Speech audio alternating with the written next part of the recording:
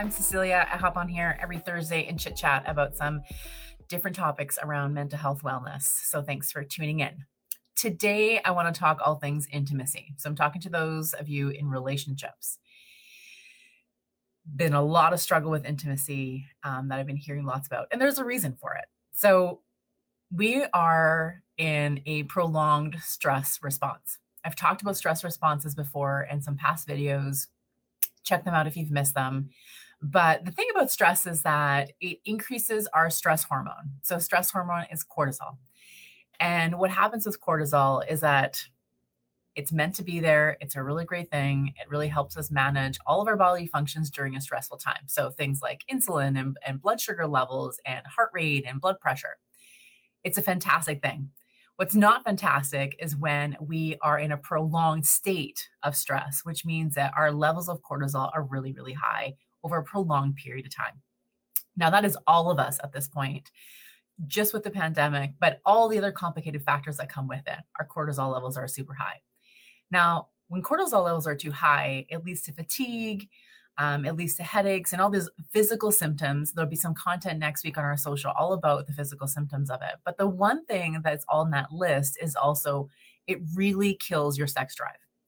So, because it's meant to, if you think about it. So, from stressful times, we're trying to deal with a threat in front of us. And so our body makes that decision.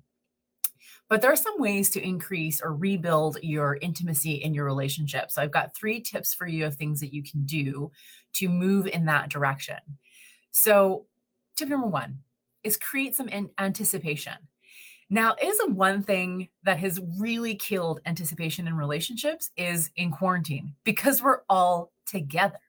So there's no separateness. There's no time to anticipate coming home or having a conversation or telling a story or having those laughs together or looking forward to dinner out or a social event. Quarantine in this pandemic has really killed anticipation in relationships, and we're all feeling it. So you want to think about creating some anticipation in your relationship again. Now, it doesn't have to be overly complicated, but what you want is to create a little bit of that distance that creates that heightened response of wanting to see your partner. The one thing you can do is to reduce the amount of communication you're having throughout the day. So reduce the amount of texting that you're having throughout the day. What that does is it creates an anticipation for a face-to-face conversation. It gives you something to talk about when you see each other. So many couples are in constant communication. They're texting, calling all day long. So when they see each other again, there's really nothing to catch up on. There's no anticipation. There's nothing to look forward to. Now, we often forget that the cell phones and texting and smartphones, that is like a recent phenomenon. We have so much history of not having that much communication with our spouses and our partners, and lack of communication throughout the day where we have our own experiences and then we get to share them creates an anticipation of wanting to spend time with our partner. So you want to bring in some ways to create some more anticipation. The second thing you want to ask yourself or consider or have a conversation in your relationship about is about desire. So desire has probably gone like in the toilet during this pandemic for you and your partner and in your relationship. You probably have got kids at home.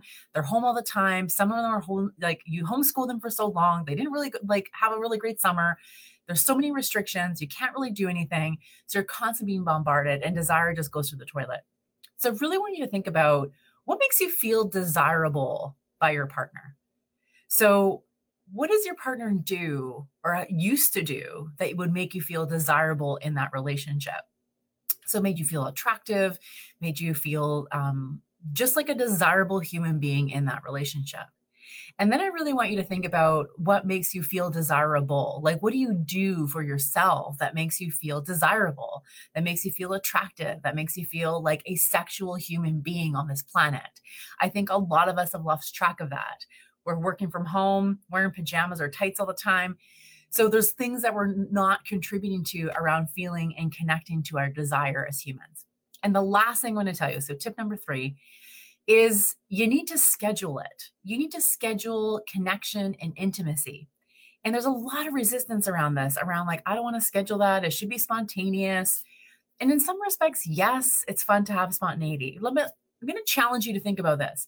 When you first started dating your partner, your spouse, the person you're in a relationship with, You schedule things.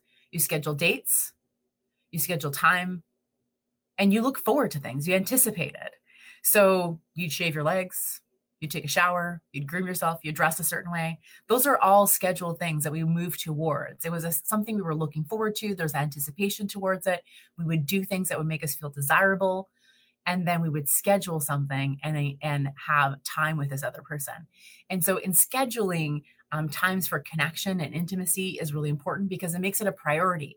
You schedule everything in your life. Everything is probably on a calendar on your phone or a pen to paper calendar. You schedule everything. So why not schedule some time for intimacy? Make that time sacred and uninterruptible. And it allows space for that connection to happen when it's kind of gone by the wayside. I hope this was helpful. I hope you find some time, sort of some great intimacy and rebuilding that in your relationship. And I will see you next week.